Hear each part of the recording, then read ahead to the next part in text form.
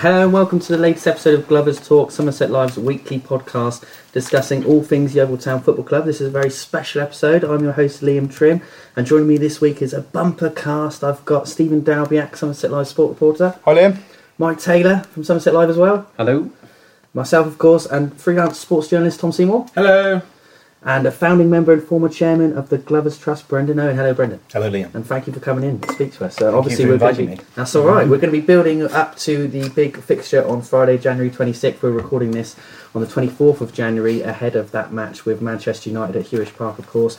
Don't forget that if you like the podcast, you can subscribe to us on iTunes and Audio Boom, and go to somersetlive.co.uk/sport for all of Stephen's latest coverage on Yeovil Town and all things about Manchester United at the moment as well, because obviously it's all relevant at the moment. Right, so we'll start by talking about the game then. Only 2 days to go. What does this mean for Yeovil, Stephen? You know, it's a difficult question, I guess, because it could be a very fleeting moment of fun, or it could have lasting good news in terms of finances for the club. I think the best way to look at this game, and particularly in the short term going up to it, is that this is an opportunity that doesn't come around very often for a team of Yeovil's position in League Two at the moment to have the chance to play Manchester United, one of the most famous names in football. You know, it is something which I think fans should get behind and should enjoy. However, of course, there is the aspect that this isn't the be-all and end-all. This is a really good occasion. You know, it's an opportunity to really, give everybody around the club a lift. But ultimately, what's going to matter is what happens after that game, and whether the buzz and the anticipation leading up into this game can filter through into the league fixtures after it, because Yeovil do have a big fight on their hands to stay in League Two this season. I don't think anybody can deny that based on where they are in the league. But I think to go back to the game, it's a really exciting moment for the club. How often do the likes of Jose Mourinho or Paul Pogba or now Alexis Sanchez, come down to teams of Yeovil's size and stature and go up against them? So, it's something which we can all look forward to, and hopefully on the night with tickets now sold out, it's going to be a great atmosphere there as well. Yeah, and just to remind listeners, you're right to point out the league position. Yeovil currently 21st in League Two. It's just 2 points above the two relegation places. Forest Green Rovers obviously have spent a bit of money in January as well, haven't they? And they're in 23rd, and yeah, they've won their last match as well. So a bit worrying for the Glovers. Brendan, what do you think the mood is with supporters ahead of Manchester United? Obviously excitement, but I guess, like Stephen's been saying, worried about the league afterwards as well. I think Yeovil fans are excited. We have such a tradition in the FA Cup. Yeah. Giant killers in the old days. Sunderland in the 4th round, Manchester United in the 5th. So here we are again, Manchester United. But times have changed since we last met them, I think. Yeah. They're much stronger, we're much weaker. It could be painful on the night, really. But on the other hand, is all this Manchester United stuff just a distraction from the important thing, which of course is keeping our league status? As you said, 2 points above relegation. We are flirting with death here, because if we were to go down, it's going to be a job to get back up again. There's many strong teams in the conference. We might not be one of them. Absolutely, and Tom, I was talking to someone earlier who, shall we say, I mean, this fixture is the sort of fixture where people who don't normally follow football, you end up talking to them about it. And I was trying to explain why it would be a big deal if because they were like, well, they'll get loads of money from this match, they'll be fine. But I said, but if they went down, that still really wouldn't be that helpful in the long run for you, would it? Just try and sum that up for the lay person. Yeah, I mean, I think there's some quite stark contrast with 3 years ago when they played Manchester United. I think, you'd say at the time then that maybe too much focus was put on that game, and the eye was taken off the league, and they ended up getting relegated that season. At the time, it was going from League One down to League Two, which is bad, and it was poor in the context of the fact that 12 months ago, prior, they'd been in the Championship. But the drop from League One to League Two it won't be felt as hard as the drop from League Two into the National League. Yeah.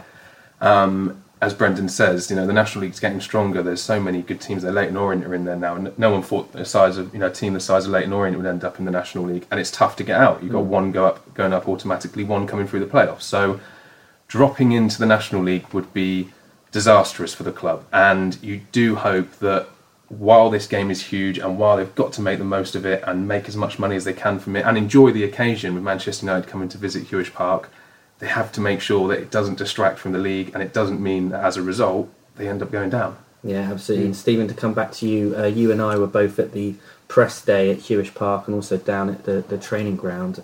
yesterday, where obviously you can see how Darren was clearly very excited about the match. You can see how people at the club would be seduced by. There were so many camera crews there. There were publications that wouldn't normally be there. MUTV were there. Manchester United's in-house TV station.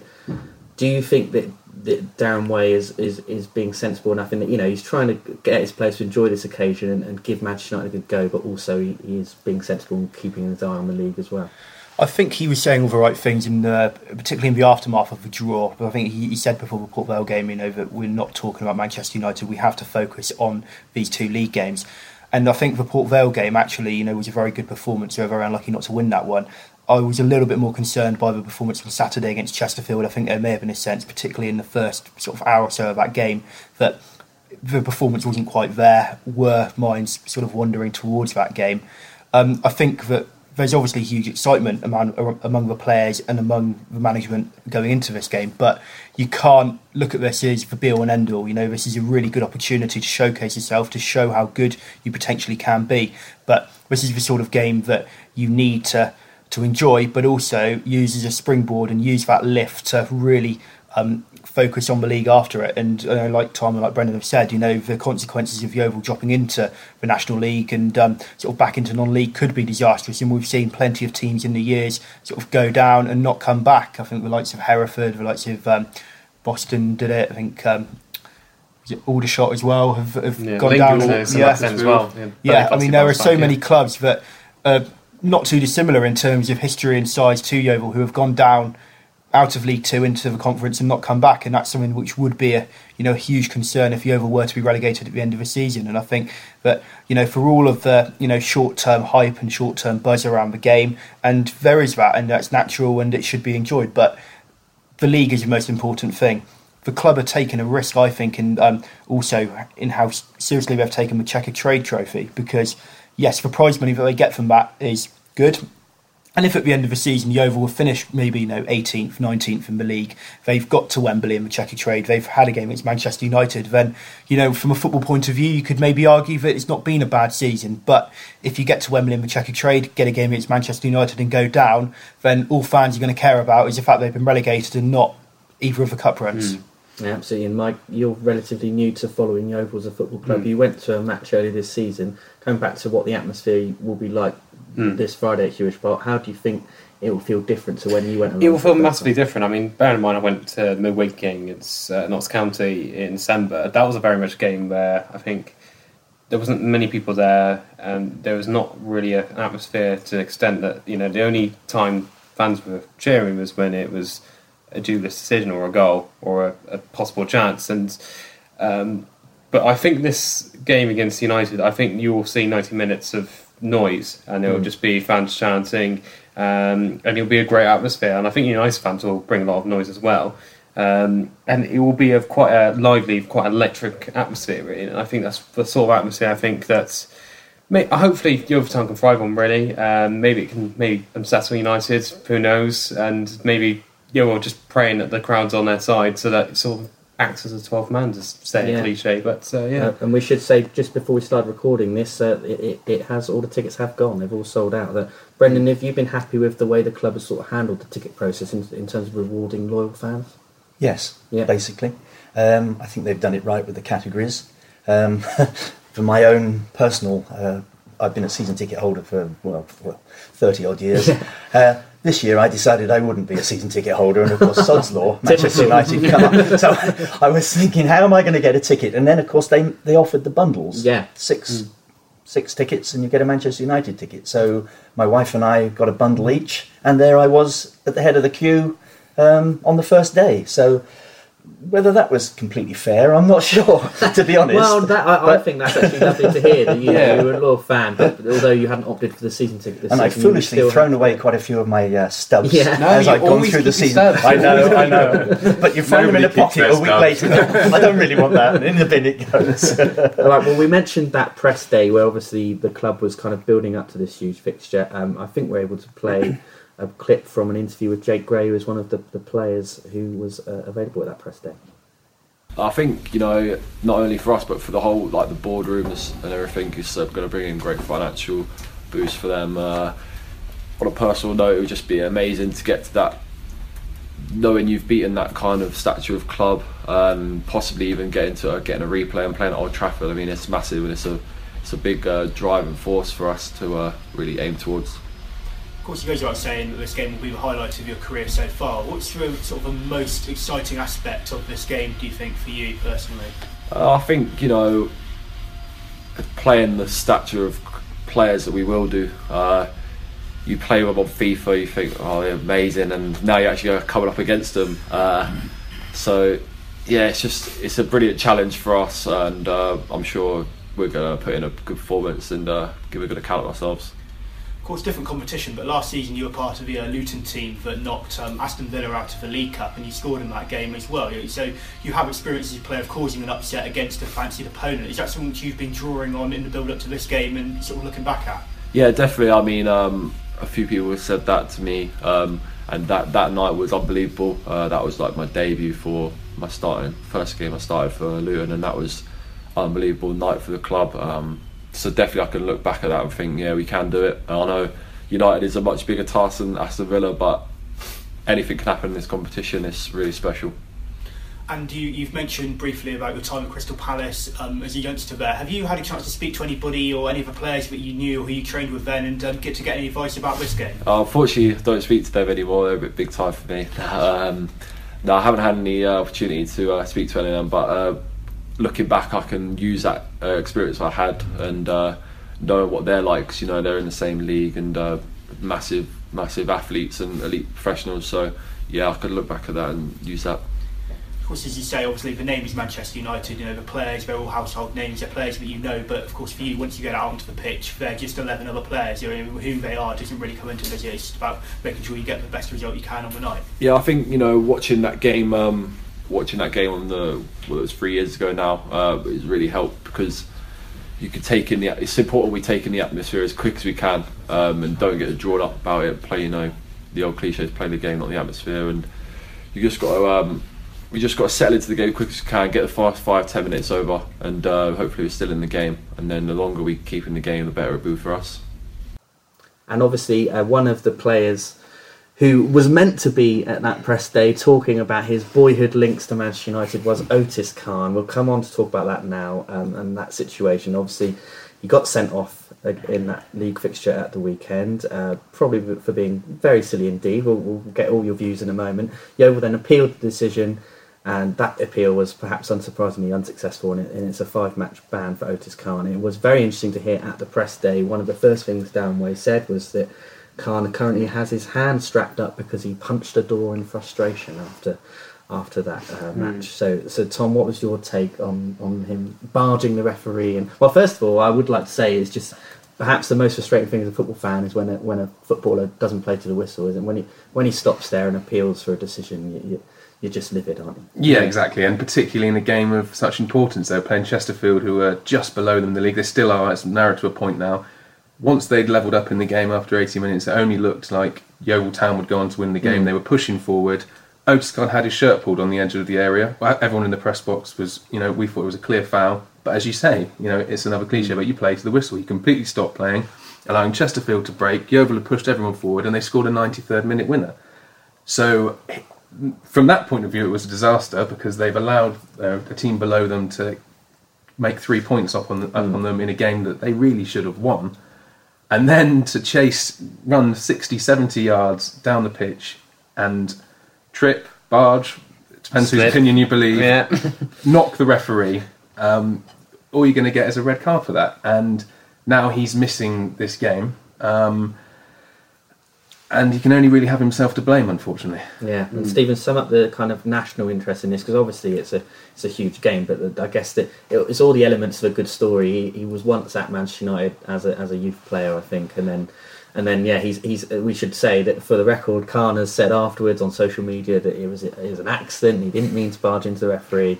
But, whether we all believe that apology or not, it did seem like a rather desperate plea for, please let me play against Manchester United. But you just don't understand why he's done it when he must know that game is looming at the end of the week. Yeah, I think my initial reaction when I sort of saw the incident and when it happened, it was like, did that just happen? It was almost like a sense of disbelief that that he would do that, knowing the importance of that game and what it meant to him personally coming up on Friday. I can't believe that somebody could lose control to the extent that he ran more than 50 yards to remonstrate with the referee, and it doesn't matter whether it was an accident or not. If you make contact with an official having run half the length of a pitch to remonstrate with him, you're going to get a red card. It doesn't matter if he's tripped and fallen into him as he claims he did. It just doesn't work like that. If you make any contact with an official in that situation, it's a red card. And I do have an element of sympathy for him, and that game obviously meant a lot to him, and he's obviously going to be devastated not to be playing in it. But at the same time, he had every opportunity to control his emotions. He must have had a good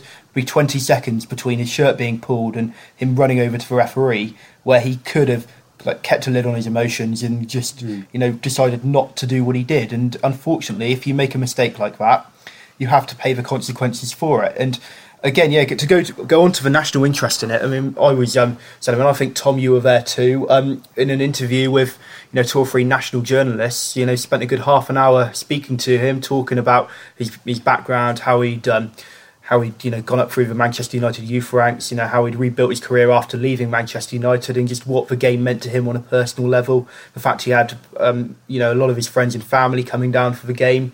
And unfortunately, he's cost himself that dream. And yes, okay, if a referee gives the decision like he should have done, looking back at it, then you could say yes, that doesn't happen. But again, in that situation, you've got to, one, play to the whistle, and two, make sure that if you are unhappy with a decision, that you go about complaining about it in the right way. And the way that he did that was probably the worst possible thing he could have done to show his frustration at the decision not going his way. Yeah, pretty strong words there from Stephen. Brendan, did you have a similar view? Have you seen the incident? Yeah.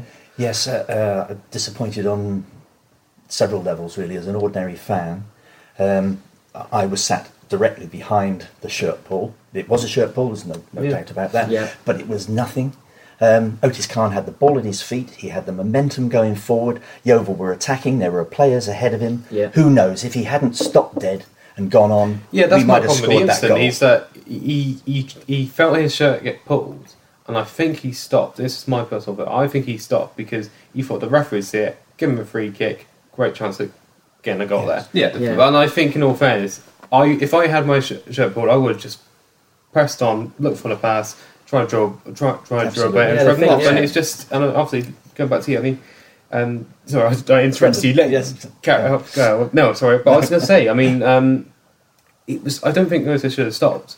He should just kept going on and just ignored it. The way he basically, I think his apology was a bit. I can see why he's apologised, but I don't agree with what he said, and I think that the way he sort of said such thing, what happened, his version of events, is very much very tenuous. Yeah, well, it's a good point, Mike, because it doesn't look like a level of contact that should have stopped him playing, hasn't it? Well, he's made a conscious decision to stop. I believe that when he came out on that pitch that afternoon, he was playing for Otis Khan.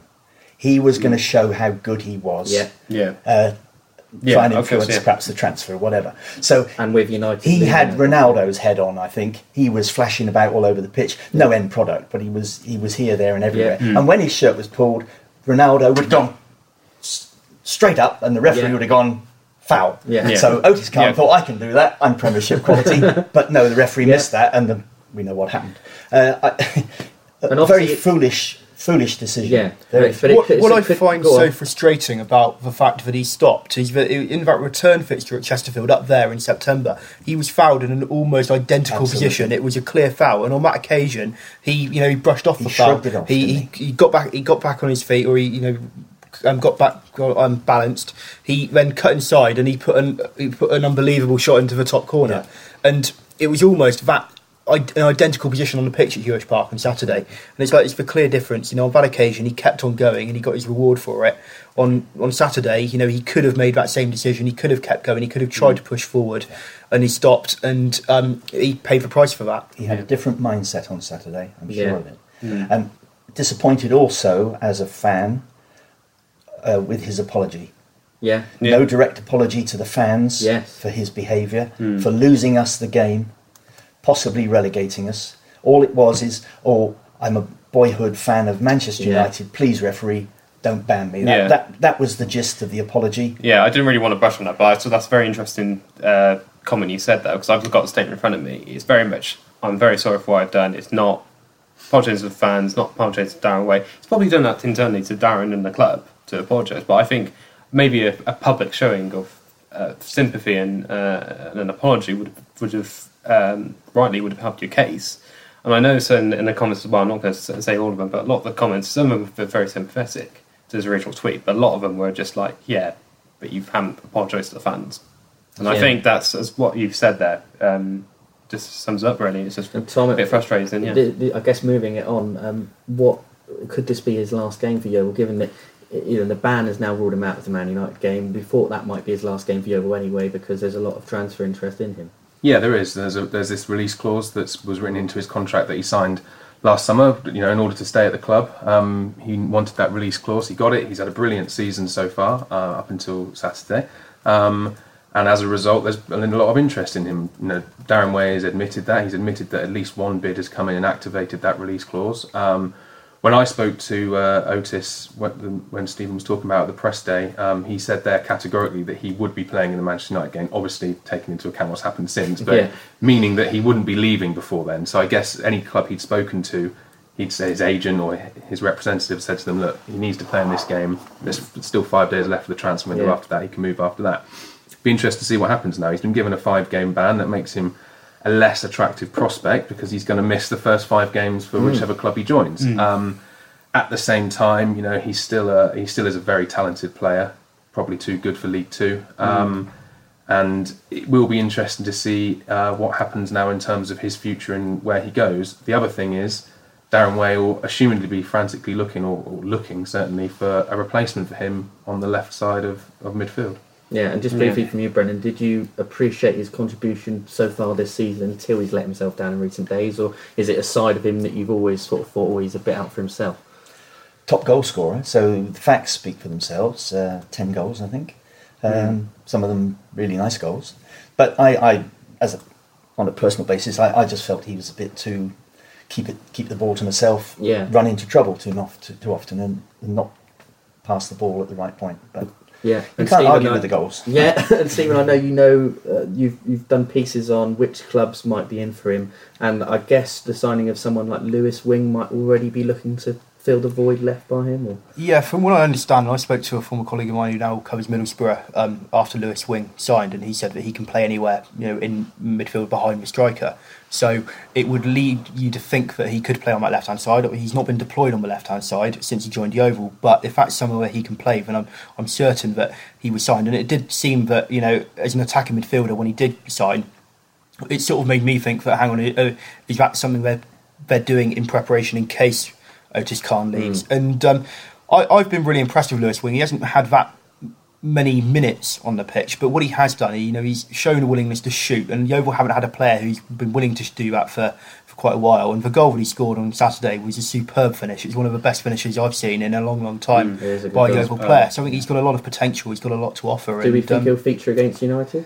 I think he's done he's made his case very well to get a start. I think he came on, he was very impressive. Not only did he score that goal, but he also, I think it was straight after he scored, he set Khan free down the left-hand side and created a really good chance there. So I think there is obviously going to be a change. There's going to have to be a change to replace Otis Khan, and I don't think he's done his case any harm at all to make that. It will be interesting to see whether Darren will pick him and just how attacking a lineup he's going to want to put out, because obviously at the moment, as things stand, assuming that the majority of the team that played against Chesterfield starts against Manchester United, whether he'd be happy to go with 2 attacking-minded players on the wings. And I wouldn't be surprised maybe if Connor Smith comes in and Jake Gray moves out to the right-hand side just to create a bit more balance, because I think Jordan Green, a player of his stature could, and particularly with his pace, he could cause a lot of problems. But again, he's the sort of player that if he gets into a physical battle, he can be quite easily outmuscled. And whether Darren will want to just keep things tight and try and make sure they're not outmuscled, because not only are Manchester United a good team, but they are a physical side as well. Mourinho's always had his teams have always had a physical element to them. Whether he'll want that in there, but I think that certainly either Lewis Wing or Connor Smith. I would back one of them to start. I know Reece Brown is fit again, but I think that this game probably comes a little bit too soon for him in terms of starting. But Brown's certainly an option they could add to the bench later on to come off and make an impact in the closing stages if they need him to. All right, well, we'll probably come back to the possible lineups in that FA Cup tie before the end of the podcast, but for now we'll move on to our regular weekly quiz. Yeah. Which this week is a Hold on, what's this? It's a bumper 10 questions. I've upped it this week for the visit of our special guests. Normally it's Stephen versus Mike. Right. Normally Stephen wins, but Mike has got... I've had a resurgence. I think Mike's had 2 wins now, haven't you? Is that right? Yeah. One of them involved a question on Emmerdale, which Mike got right. So Stephen tends Is to this win. a general knowledge quiz? No. There's always a Yeovil link. Okay, good. It's just good. so happened that I managed to find an Emmerdale link to course tailor you did. to Mike's strengths. But this week it's sort of a Yeovil FA Cup Manchester United bumper quiz. Okay. All right. So just there's no particular system. You just whoever shouts at me first with the answer, I will. Good, award okay. the point. Okay. I haven't got any buzzers, unfortunately. The first question is: when Yeovil Town beat Sunderland in 1949 in the FA Cup 4th round, what was the score? 2-1. 2-0. Stephen was in. Brendan, I was hoping you were going to be in on that. Assumingly, Stephen's been doing his history of Yeovil Town in the FA Cup pieces though recently. I've been doing a lot of research, mate. They've both got Google in front of them as well. Let's have no googling. No, I want Not that I'm competitive. hands away from the keyboard. Right. So obviously, Jose Mourinho's bringing his Manchester United team to Hewish Park on Friday. How many times did he win the FA Cup with Chelsea? Once. Stephen is on fire. For goodness sake. We're struggling there, Brendan. Tom, you're letting yourself down. Come on, Tom, we're Can we going go to to bed? Okay. I only know the Gary Johnson here. Right, who scored the winning goal in extra time when Jose Mourinho won the FA Cup? Did you Drogba? Yeah! Yes! Well done, Tom Seymour. The excitement on his face, listeners. I wish you could see it. He's so It's the excited. first FA Cup at Wembley, wasn't it? Yeah. Right, in 2004, Yeovil released the song Yeovil True after drawing Liverpool in the FA Cup. Where did the song end up in the 36. I'm 37. That is incredible knowledge from Tom Seymour. Yes! What the- How does he know that? How does he know I that? may have been on Yeovil Town's FA Cup Wikipedia recently. It is And I bought all the copies. He still listens to it now. But can you get on Spotify? That's Oh my important. goodness, I really was. I was going to take a closest answer on that one, and you were straight in with the correct. Well done, Tom Seymour. Right, okay. Which supermarket now stands on Yeovil's former? Tesco's. Oh, goodness Stephen sake. was in there again. In the right, here's I think this is the right era you just mentioned, Brendan. Right? I'm just tailoring this one out. In the 2010-2011 season, who was Yeovil's top scorer? Dean Bowditch. Oh, he's done it again! Wow. Stephen is flying. I was torn between him and Andy Williams. This one is tailored for Mike Taylor. Yay. Which manager has won the most FA Cups? Arsene Wenger. Well done, Mike. You got a point. Right, moving on. Which FA Cup winning club beat Bournemouth in the last round? Oh, Wigan. I'm going to take Tom Seymour on that What? one. I'm going to take Tom Seymour on that one. Basically the same time. Give us a point each. If you can say who scored the goal for Wigan in the final, I'll give it to him. Oh, Ben Watson. I'm not. I'm just Oh, taking, yeah, I'm correct, taking point Seymour. there. I'm taking over there Right, as well. Also on the FA Cup third round, who did Newport County knock out? Leeds. Wow. Stephen is flying. He is flying. But there's still a silver medal on offer. Well, actually, no, there isn't. That's already been won. Bronze. Bronze could be won. Is there a putty one? Final question. How much is a match day programme at Yeovil? according to the club's £3 website? £3? Seymour's right. Oh. Oh, so... How did I not know that? I bought one. Would you pay £5 for one? I think I just on the trigger on the fly just went, oh, £5. Well, that is the end of the quiz. I hope you got some if you're listening dear. at home, but I'll just run through the scores. Sadly, Brendan, you didn't get any. Yeah, well, my buzzer was faulty. Yeah, I know. I blame the buzzer as Dreadful. well. Tom Seymour, you got 4. It's a respectable Yeah, I'm show, happy with isn't it? that. And Stephen Dalbiak, you got 5. So there's a narrow win in the end. And Mike, you got 1. Yes. Which was about Arsenal, who you support. Okay, moving on. Let's get back to Yeovil Town matters. Truly Yeovil Town matters. And I'm going to come to you first, Brendan, because this will be an area of your expertise. John Fry. Here we go. Stephen has done 2 different articles this week on him, and he said that there's been no decline at the club. I can already see your face sort of colouring. He says there's been no decline at Yeovil Town, and that it's a continued success that they are in the Football League. And I wouldn't, in a way, I can remember when they were a non-league club, but I think to argue there's not been a decline smacks me as maybe a bit ignorant, or maybe just you're trying to put a rose-coloured tint on things. What do you think, Brendan? As you can see, I'm speechless. Yeah. I shouldn't be speechless, really, because you come to expect these strange statements from John Fry over the years. Over and over again, he trots out the same old rubbish. There has been a decline. We all know that. You've only got to look at the empty seats and the empty terracing to see there is a decline. If he wants to delude himself, and Hayward wants to delude himself, then carry on. But for the ordinary fan, that is a very poor statement to make. It shows no understanding of the situation that we're in. It shows no ambition. It shows total stagnation at Yeovil Town. And once again, I'm just, yeah. And totally from the fans' point of disappointed. view, what sort of concrete actions would fans like to see him take to kind of redress the balance, I guess? To be honest, there's only one concrete action that I'd like to see Hayward and Fry take, and that is to leave our club. They've been there for donkey's years now. We haven't moved on since non-league days off the pitch.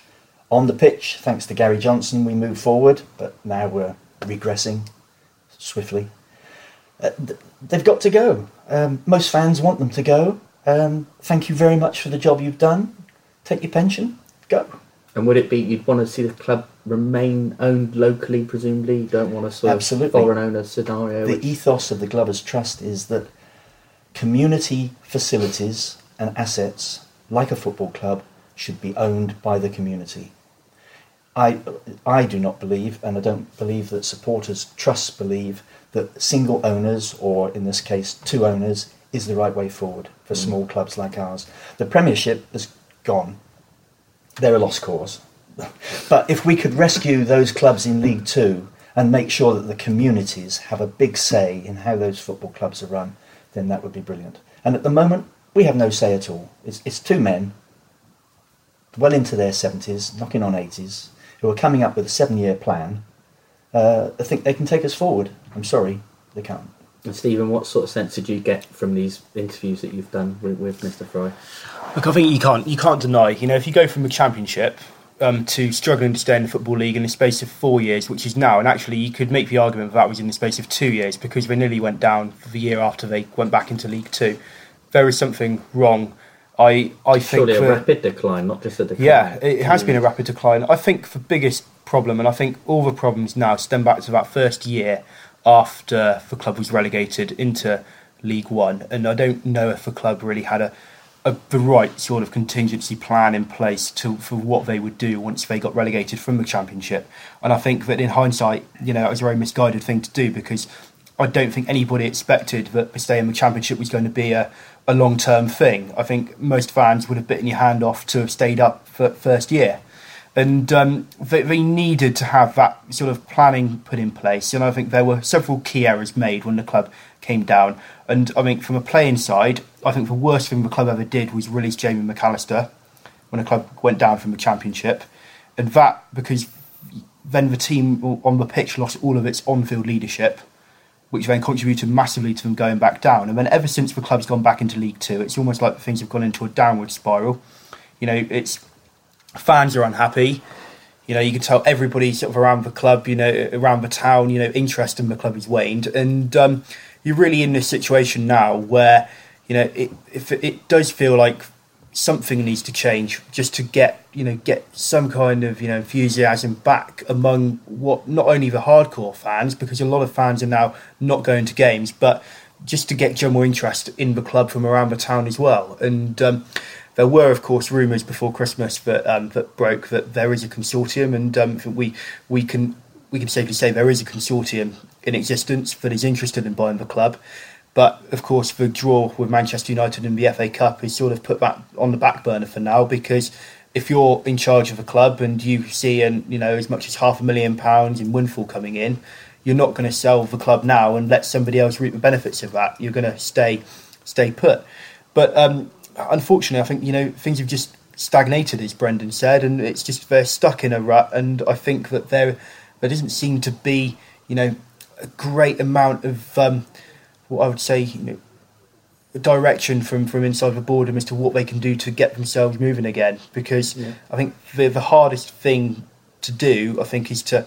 And I think there are changes being made in the background now, and I think certainly since Mark Palmer has come in, I think there are a lot of changes that he is trying to, get across and trying to implement that will, in the long term have a good effect. But the problem is that if the club gets relegated this season, then all of that will count for nothing, because I think all of the long-term plans that he, has in mind are fully dependent on the club retaining its Football League status. And as we all know at the moment, that is by no means guaranteed, because when you're 2 points above the drop zone and Yeovil's running on paper is much more difficult than any of the teams around them, because they've got to go to Notts County and Lincoln in their final 2 away games. They've got Mansfield and Luton, I think, in April as well. So this is really the stage of the season where Yeovil need to be kicking up the table and getting as far clear of that bottom 2 as they can. And I think, unfortunately, things just haven't moved on, and they're in real danger of slipping out of the league. And there doesn't seem to be an awful lot at board level being done to, urgently to try and rectify that. All right, well, we've heard from 2 unhappy fans there. Tom, you're a bit more objective. You're not a sort of lifelong Yeovil Town fan. Do you think John Fry deserves any credit at all for what he's been doing in recent years at Yeovil? And if there is a windfall to be had from the Man United game, would you trust him to give it to Darren Wade to actually improve the playing squad? Well, he says he's going to do that, and I suppose we have to take him on his word at that. He says that Darren will have the income to invest into his squad. I think that a positive thing that we've seen is players like Jordan Green and Tom James, young players who have done well this season, who could potentially be worth money, like we've seen with Otis Khan, being given longer term contracts. I think that's been a problem over the last few years. There's been a lot of short termism and giving players 1-year contracts. Lots of loan players. Of loan players. There's never any structure. The majority of the squad leaves in the summer, and a huge amount of new players come in. It's difficult to build anything in that scenario. And I think the approach of bringing in young players who have maybe been released, like Tom James was released by Cardiff, bringing them in and trying to develop them and make them worth some money. Because to be brutally honest, at this sort of level, that's how you can make money. We've seen it with Exeter City, selling Ollie Watkins, and before that Matt Grimes, for players they've developed at the club and they've sold to Championship and Premier League clubs for money, and that is a good approach to have. But I completely understand the fans' frustrations at the same time. It has been a decline. If you look purely at results on the pitch, it's been a decline, as I was saying, from the Championship season to now, and the away attendances are falling, and something needs to be addressed. Stephen says this consortium's here. There is a consortium. A lot has changed since that broke. The news broke that the consortium were interested, the draw being one of them. And I still think that John Fry and Norman Hayward are hopeful that they can develop the land around the club. It's been an ongoing issue.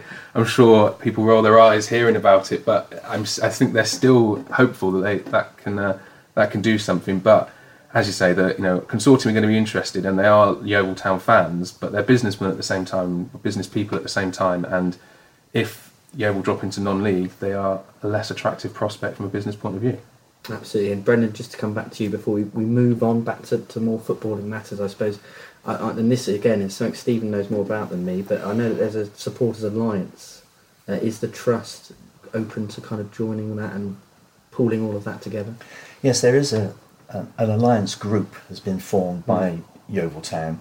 This is as a result of the initiative of Supporters Direct and the government, who have stated that all clubs should have this type of forum for supporters groups to go and put their points of view to the club and try and initiate change. The Alliance Group was set up by Yeovil Town at a point when the Glovers Trust were having separate meetings with them. They decided, for whatever reason, that they didn't want to talk to the Glovers Trust singularly anymore, that we would have to join the Alliance Group in order to speak to them again. We looked at their rules and regulations, and we determined that they were not to our liking. They compromised our independence, and we are the only independent group who speak for Yeovil Town supporters. So we did not join. The club have had several meetings. They have discussed the rules and regulations. They have amended them. They sent them back to us and said, look, are these rules and regulations now to your liking? So we put them out to our members, and our members have come back to us and said, we would now like you to join. We do not believe that our independence is compromised with the present setup. So we are looking forward to going to the first meeting. It should have been this morning, but it was cancelled by the club. Too busy with the Manchester United, which annoyed me somewhat. Too busy to talk to the fans about important issues. It would only take an hour of their time. But there we are. So we look forward to the rearranged meeting. We're going to give it our best shot. I shall probably be the representative of the trust that goes, because they choose such peculiar times to have their meetings that only the retired are able to get there. So it'll probably be me. We're not going to go in there and just accept their agenda, their setup. We are going to try to influence how things are done there. We think they need to up their game at the Alliance Group.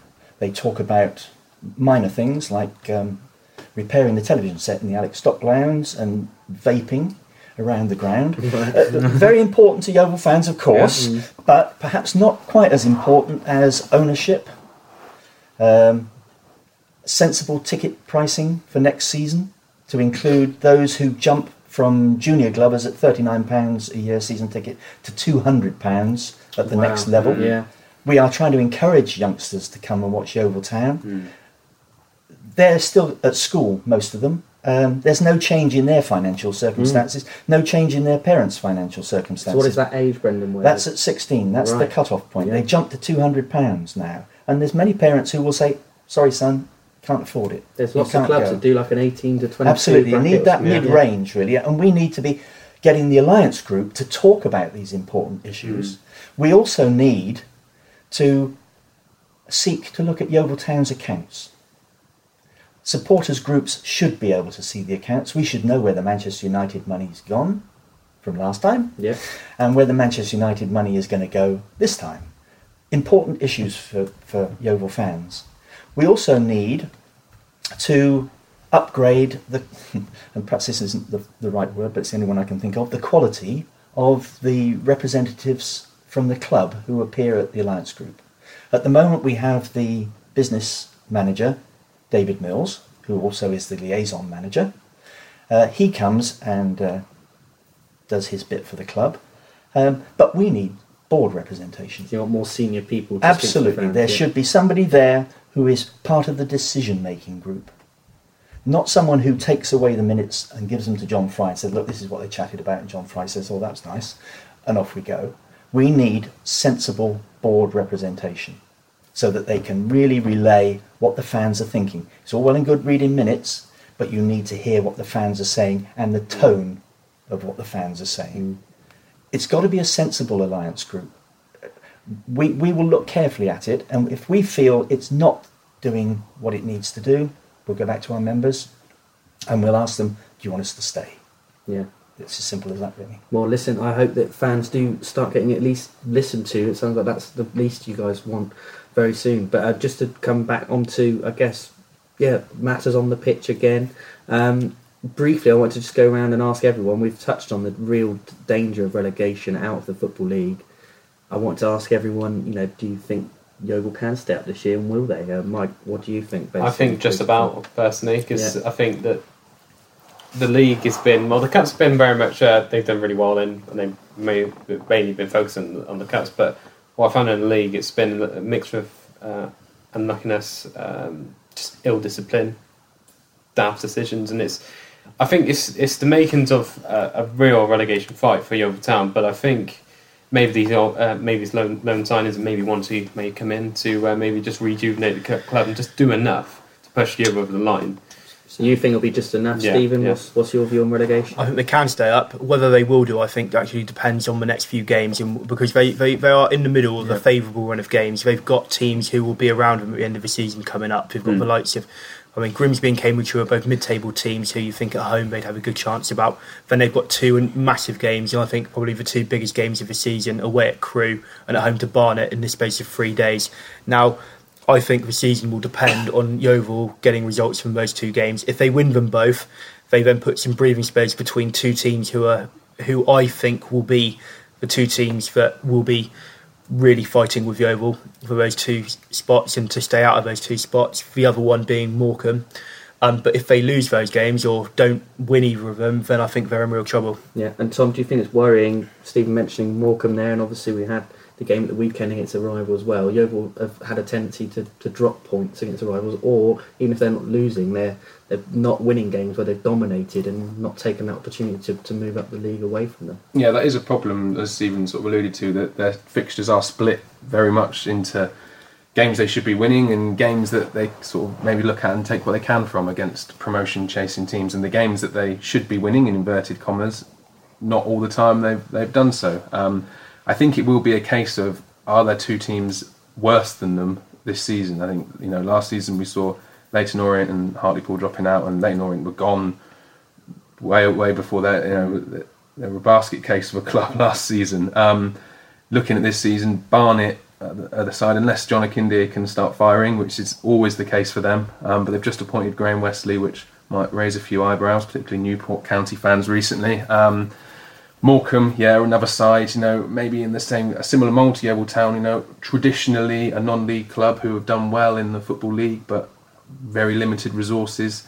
Can they hang on? I think Forest Green, as we've already seen, have thrown quite a lot of money at it, and it's starting to show, and that could be what does it for them. Chesterfield, similar, they've thrown some money at it.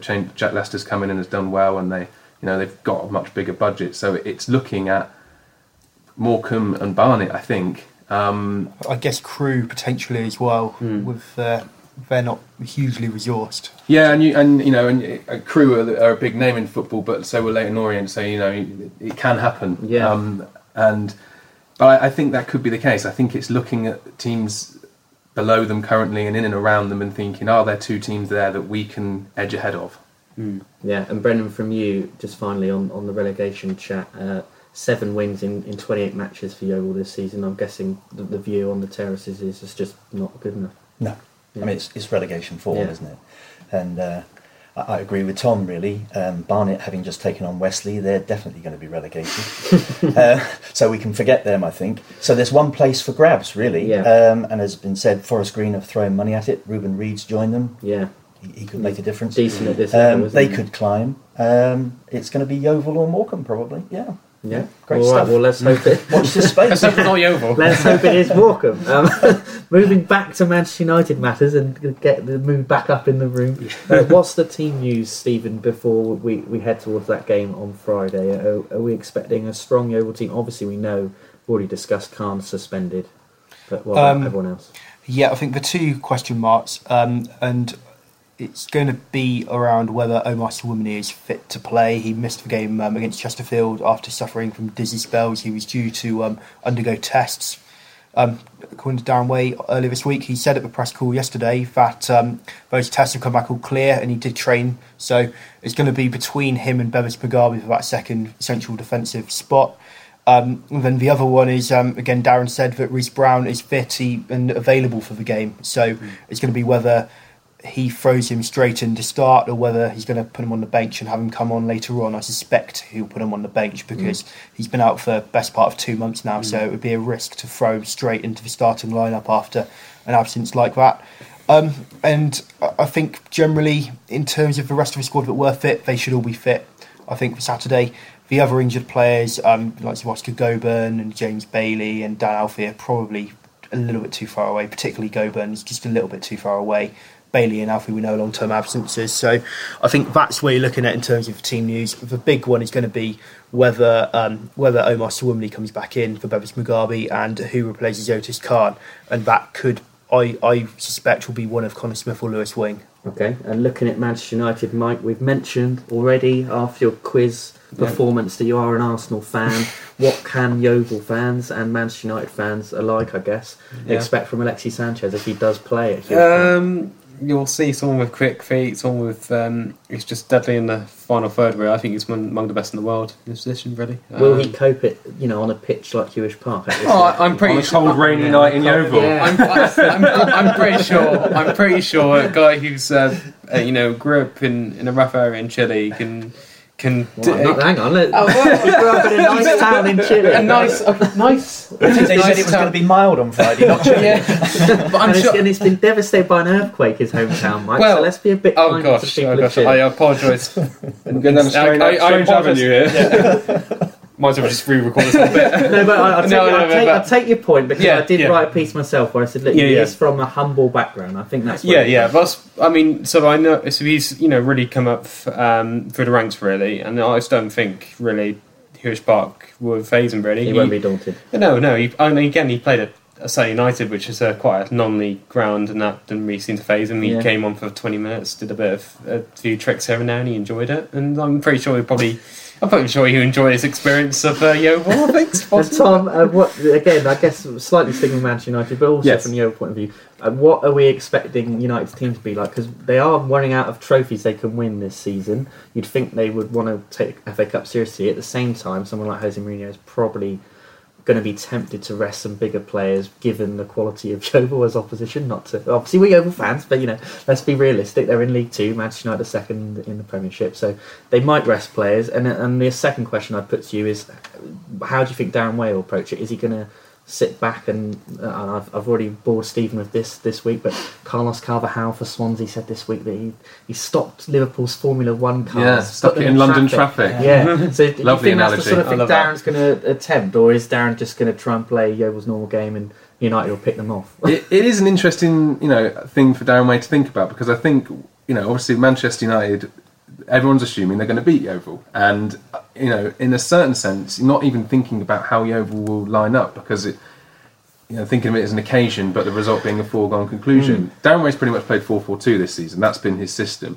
It'd be quite bold to go 4-4-2 against United, because you are playing presumably Francois Zoko and Sam Surridge, who are two out-and-out strikers.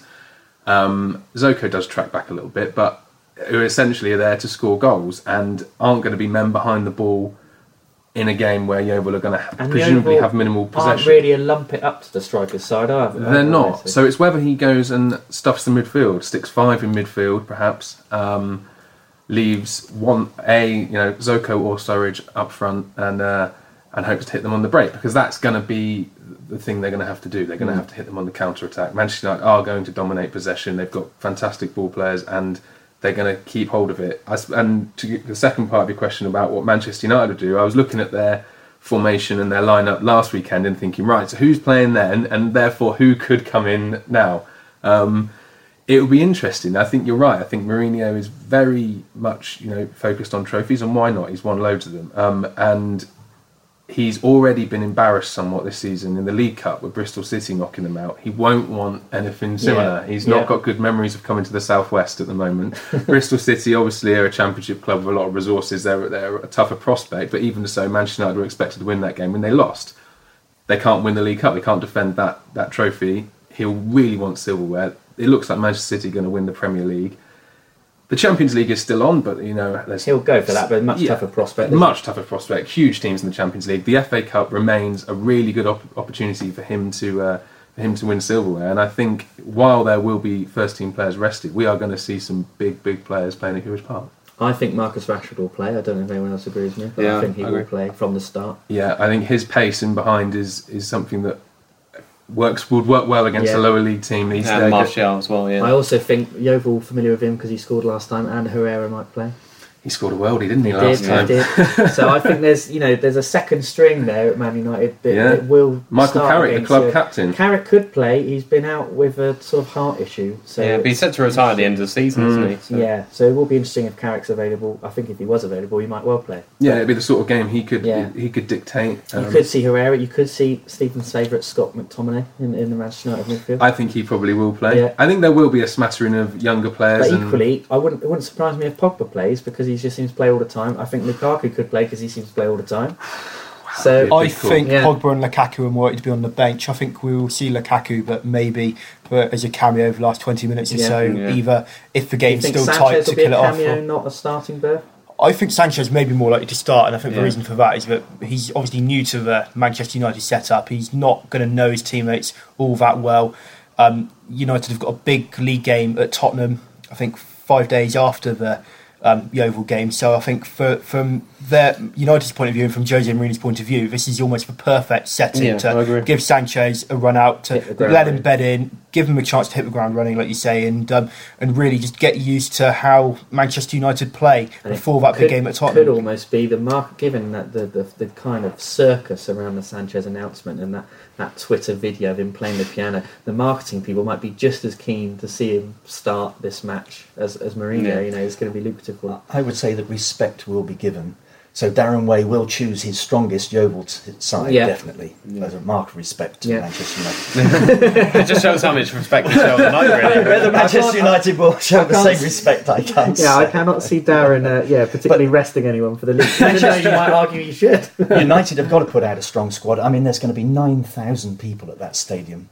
I mean, they won't be used to that. Yeah. I mean, Darren has told us that his players haven't been used to playing at places like Port Vale and Wycombe Wanderers. So it must work in our favour against Manchester United to have 9,000 people there. Yeah. I think my only solid prediction I would make is Sergio Romero will play in goal, not David De Gea. Yeah, but I could be proved wrong. Well, he played last time, didn't he, David De Gea, 3 years ago? Well, and he could well play again because, like we say, they're going to take the FA Cup seriously. So actually, maybe we don't know anything. But with that in mind, let's make our predictions for the score. Oh, right. And all be proved wrong on that as well. So I will start with you, Mike. What do you think the score will be when Yeovil Town take on Manchester United on Friday, January 26th? And it's live on BBC One, but of course, don't forget, Somerset Live will have lots of coverage as well. I hope it's a 0-0, so we get to have a nice away day to Old Trafford. The replay would be huge, wouldn't it? It'd be great to go up to Old Trafford. Mark says 0-0 draw, but my head says 2-0 United. Same score as last time United came with Louis van Gaal. Stephen, what do you think? I think Mike's just stolen my prediction. Yes, sir, you can go for that. You've already embarrassed him in the quiz. Yeah, I think 2-0 is probably about right. I think that I can't see Yeovil getting anything out of it from a sort of a neutral point of view. From a fan point of view, there's always that that little bit inside you that dreams that maybe something could happen. And so, if as a fan, I'll say 1-1 and a nice away day replay as well. Yeah. Brendan, what about you? Well, again, as a fan, I'm looking for a 4-4 draw. Give us something to cheer on regularly. But my head says at least 6-0 to United. Well, I have to say, if Yeovil were going to get something, 4-4 would be more the sort of result you'd expect based on the fact this season they can attack but can't really defend. What about you, Tom? Yeah, I think that is what has been the positive for them this season. They have scored goals, so maybe they'll get a goal. Kiefer Moore came in a whisker last time of scoring against them. So maybe 3-1. Well, the Francois Zoko goal. I was going to say 3-1 as well. I have to say, I do think, as some other people have said, I think that United are in a better place than they were when Van Gaal came down to Yeovil. So I do think they'll score perhaps one more than last time. So I'll go 3-1 as well. Who's going to score the Yeovil goal then? Zoko. I'd back Zoko. I think Zoko could give either that or finally Tom James will hit one of his 30-yarder free kicks in the top corner. I think if Chris Smalling plays, Zoko will give him trouble. Let's put it I think it's going to be a Kreshak clearance. Go all the way Zoom through. straight in. Catches the wind. That's that infamous wind in Hewitt Park. Just swirl it straight in. Right, well, thank you everyone for coming and for the recording of this podcast, and thank you, of course, for listening to Glovers Talk. As I said at the start, don't forget to go to Audio Boom and iTunes, where you can subscribe if you search for Glovers Talk, and do follow the game on the BBC, obviously, but if you want all the follow-up and reaction, then somersetlive.co.uk/sport is the place to go. Thanks for listening. Ben jij prijsbewust? Nu extra MB's bij de Sony Xperia XA2. Voor €19,50 per maand, 300 minuten of sms'jes en 1500 MB internet tijdens de Ben Prijsbewust Week. Kijk op ben.nl. Let op, geld lenen kost geld.